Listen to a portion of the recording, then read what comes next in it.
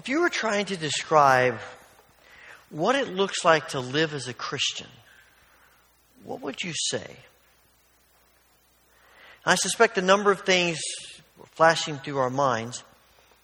In response to that question and similar questions like it, I saw a recent survey. And the survey said these things.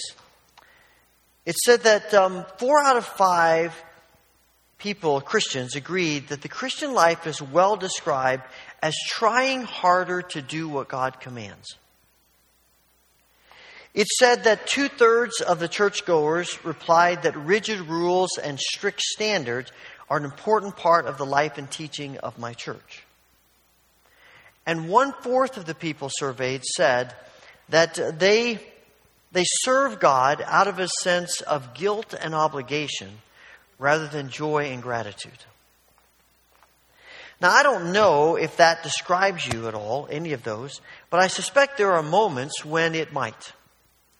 Moments when being a follower of Jesus is something that we really think about as rules and standards and measuring up and pleasing God and not getting in trouble with God. Obligation.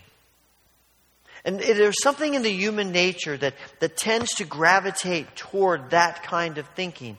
And I'm convinced that the reason we do that, the reason we have what I would consider a skewed view of what it looks like to live as a Christian and think about Christianity, is because we have a skewed view of God. And I think that's exactly what the Israelites are wrestling with in the 30th chapter of Isaiah's prophecy. As in the verses before what we read, it's clear that as you look at the context, Assyria is threatening Israel. And Assyria is the nation of that time, and they are ruthless people.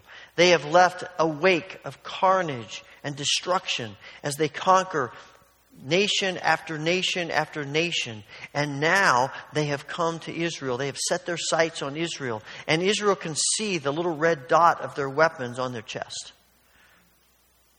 And they're scared to death, as any of us might be. And in their fear and in their panic, as they are trying to figure out what to do about this mighty Assyrian nation and their relatively small army, their first recourse is to look to Egypt. And to say, Egypt's got a good army. If we give them enough money, they'll help us. They'll save us.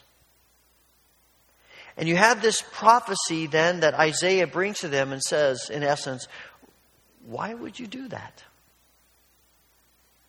It's God is standing before them saying, I'm right here.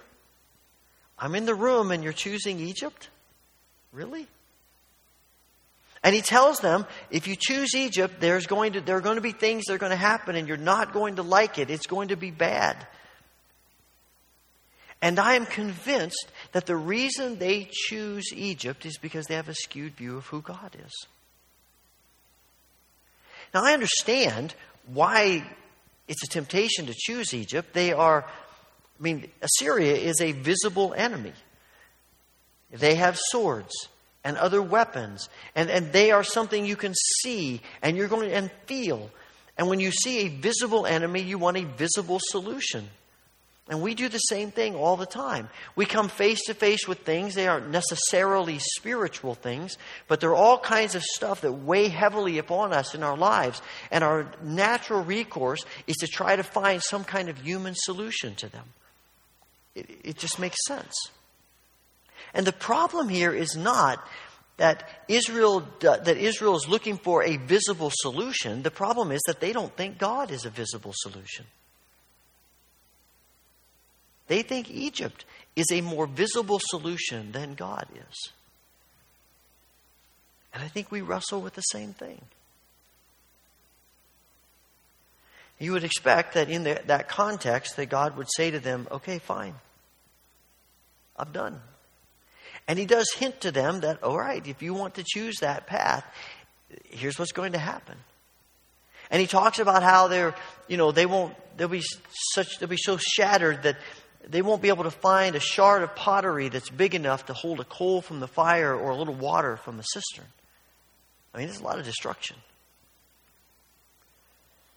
And then we come to verse 15, and God says, in essence, but if you return to me, that can all be different.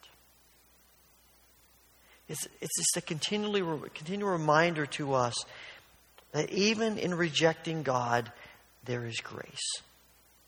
God continues to offer grace. And he says to them, here is my offer of grace. Return to me. Rest in me. And you will be saved. Now, in many translations, it says repent. Some say return, some say repent. But there is a sense in which that word also has the idea of sitting still, waiting. It's the word that Moses uses in Exodus 14. The Israelites have just come out of Egypt, and they are on the banks of the Red Sea and waiting, looking around like, what do we do now? We can't cross this water. Where do we go? And all of a sudden they realize the Egyptians are coming up behind them. And the Egyptians are right on them, and they are stuck between these two immovable objects. And they begin to panic, and they cry out to God. They cry out to Moses, why did you do this to us? We were better off in Egypt. We're just going to die here in the banks of the Red Sea. And they complain, and what does Moses say? Stand still and watch the Lord rescue you. Stand still. And God will rescue you. Just wait. Maybe in our modern parlance we would say, just chill out. Just wait. And God will rescue you.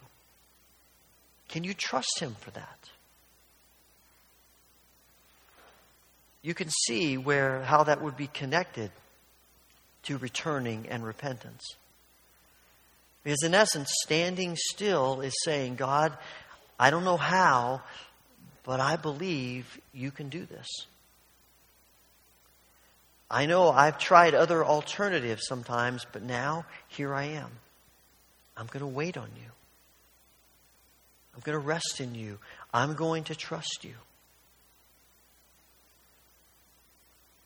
Resting in God, waiting in God, that's hard praying, to be honest with you. Because it makes us feel so vulnerable. Think how vulnerable Israel feels on the banks of the Red Sea, and even here as they're facing Assyria.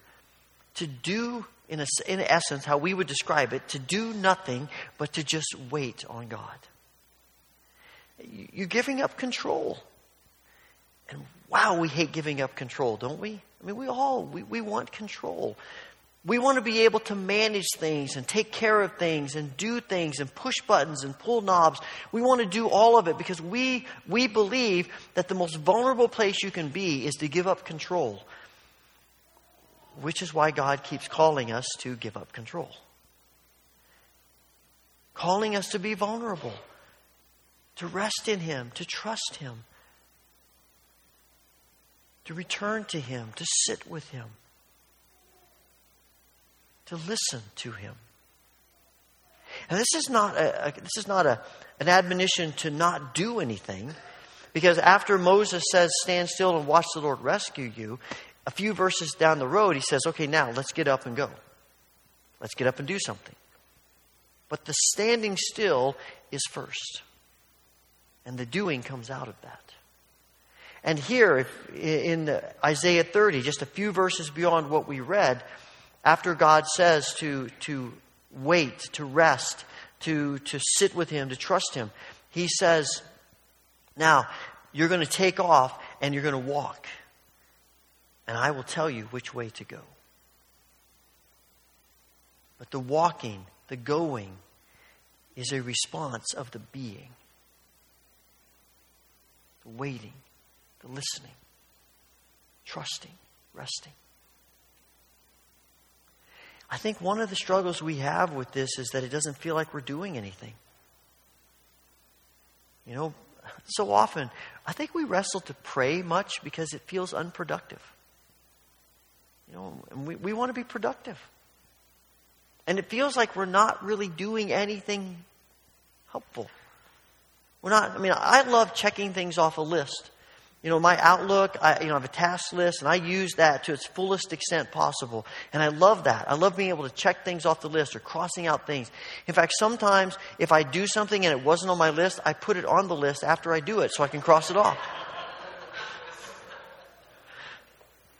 Now you know some things about me you probably didn't want to know. Because it just feels so good to accomplish tasks. You get to the end of the day, and we view a successful day as, look at the things I got done.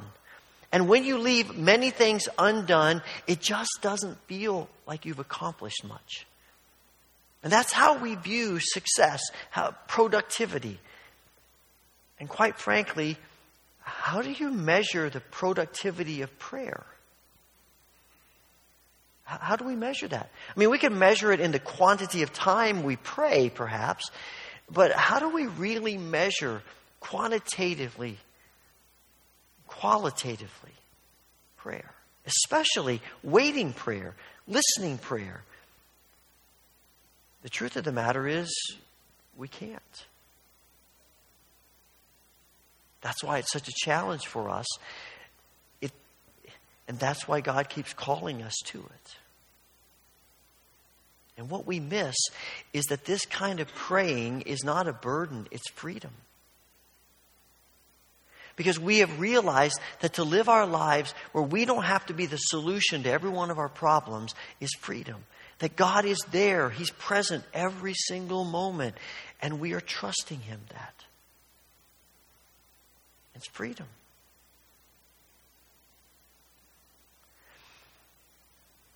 I love what he says here in verse 15. After he talks about returning and resting, then he says, in quietness and trust, in quietness and confidence is your strength.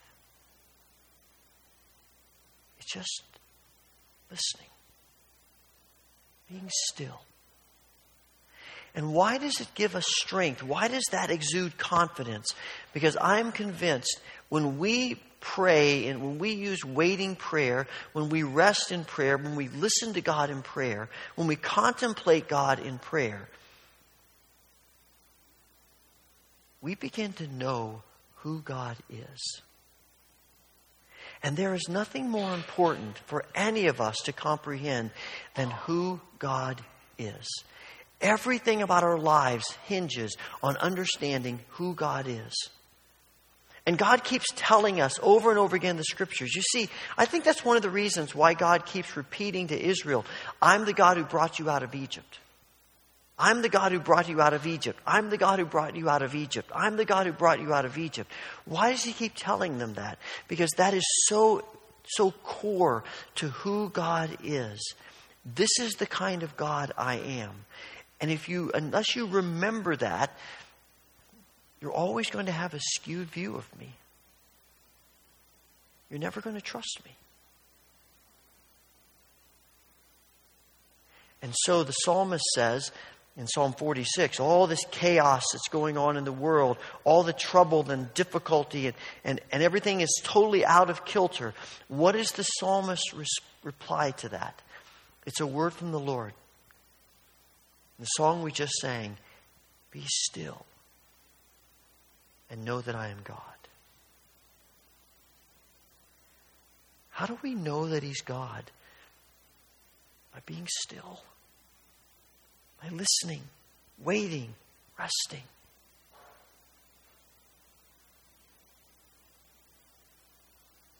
Psalm 40 or Isaiah 40 comes to an end. The Israelites are again complaining to God and saying, you've forgotten us. You don't care about us. We don't mean anything to you. And Isaiah says, why do you say, O Israel, that the Lord has forgotten you?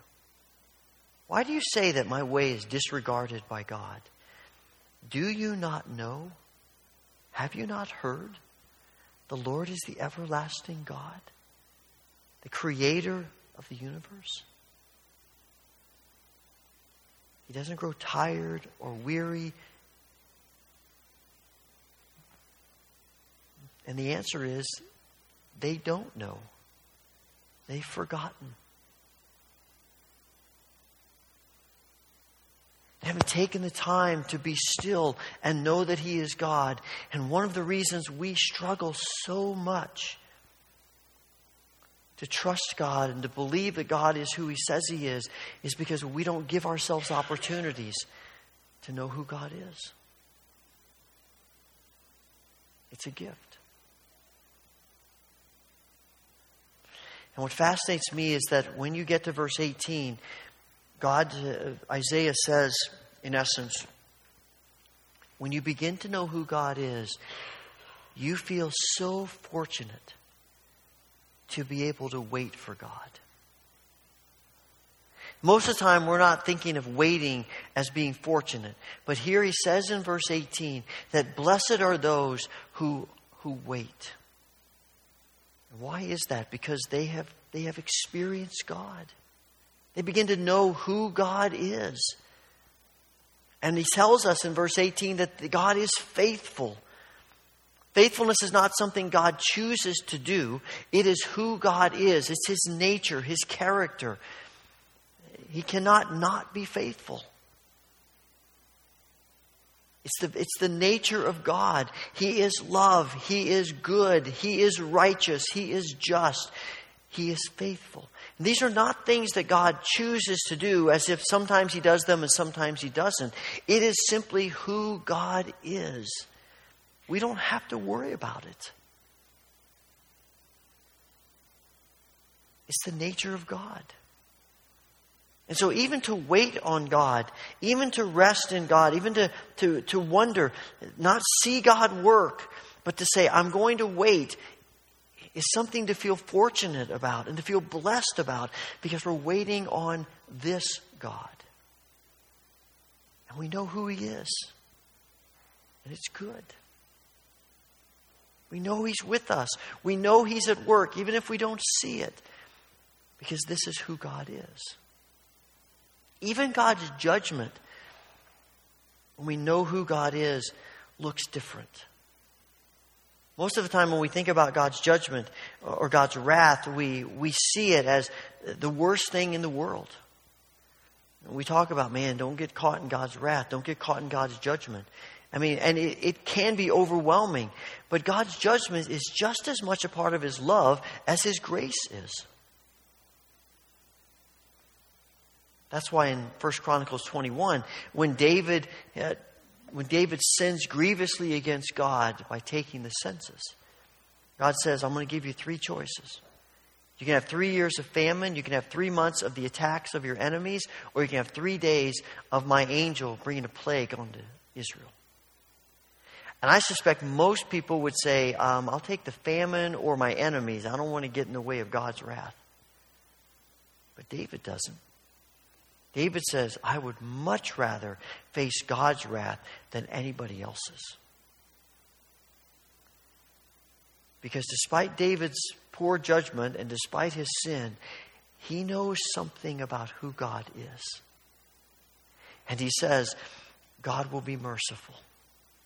And He is.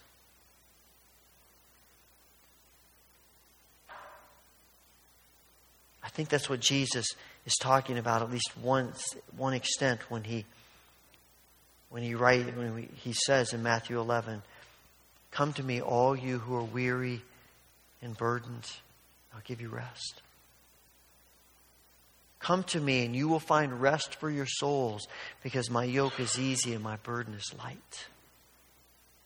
This is who God is. And to rest in Him and to come to Him and to wait on Him and to listen to Him is the greatest thing in the world. Because we get to know more and more of who He is. And maybe we're hesitant to do that because we're afraid God's going to put His finger on something in our lives that we shouldn't be doing, that's destructive for us, and we want Him to leave us alone. Sort of like the Israelites saying to the prophets, stop telling us about all these great things of God. Just let us be. Let's do what we want to do. I don't want to hear these things. I don't want to hear what God has to say. I'm just going to do my own thing. And if that's our perspective, then Listening to God, being quiet before God, will be the most agonizing thing we could experience. Because God's plan for us and His work in us is to do good for us and to bring us away from decisions that are destructive to decisions that are life in Him.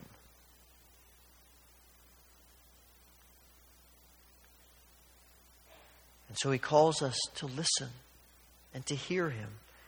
And yes, sometimes God does put His finger on things in our lives, but He needs to. It's in our best interest. And if we're honest, we know that's true.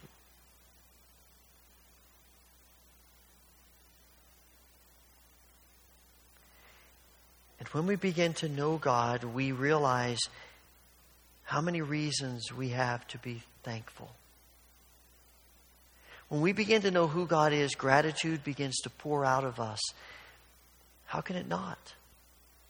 How can we not be thankful? How can we not be grateful when we begin to understand the nature and the character of God? I suspect that's why Paul writes to the church at Thessalonica and says, "In everything give thanks. This is the will of God for all who belong to Jesus Christ." And it's not the will of God as if it's something we have to manufacture. But when we know who God is, of course it's the will of God. Because people who are grateful have come to understand something about who God is. And that's why this table is called the Great Thanksgiving, or the Eucharist. Because we come to this table in gratitude and thanksgiving for who God is and for what God has done. And in this table, we see a little bit more clearly the heart of God. The heart of God that comes to us in Jesus Christ. I heard someone say not too long ago that nobody takes a Sabbath by accident. And I would add to that, nobody rests in prayer by accident. It's something we do because we want to know God. We want to see Him, experience Him. So we're going to take a few moments this morning in silence to listen to God, to wait on God,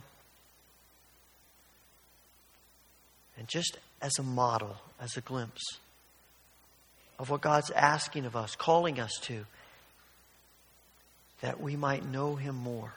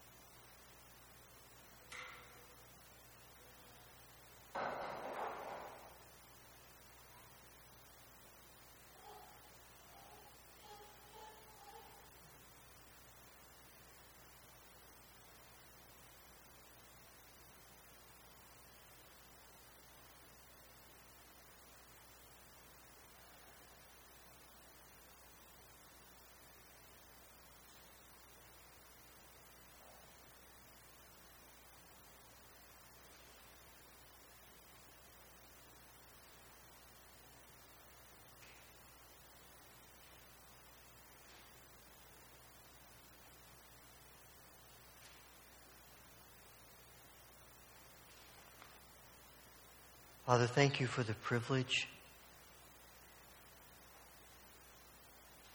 to rest in You, listen to you, to know you. Let us see this as a gift of freedom.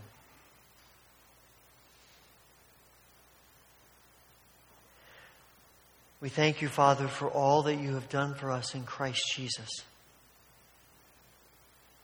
We come to this table and ask that you would pour out the abundance of your blessing upon the bread and the cup. That as we eat and drink, we will find nourishment for our souls. We might gain a bit more an understanding of who you are, and find ourselves blessed and fortunate.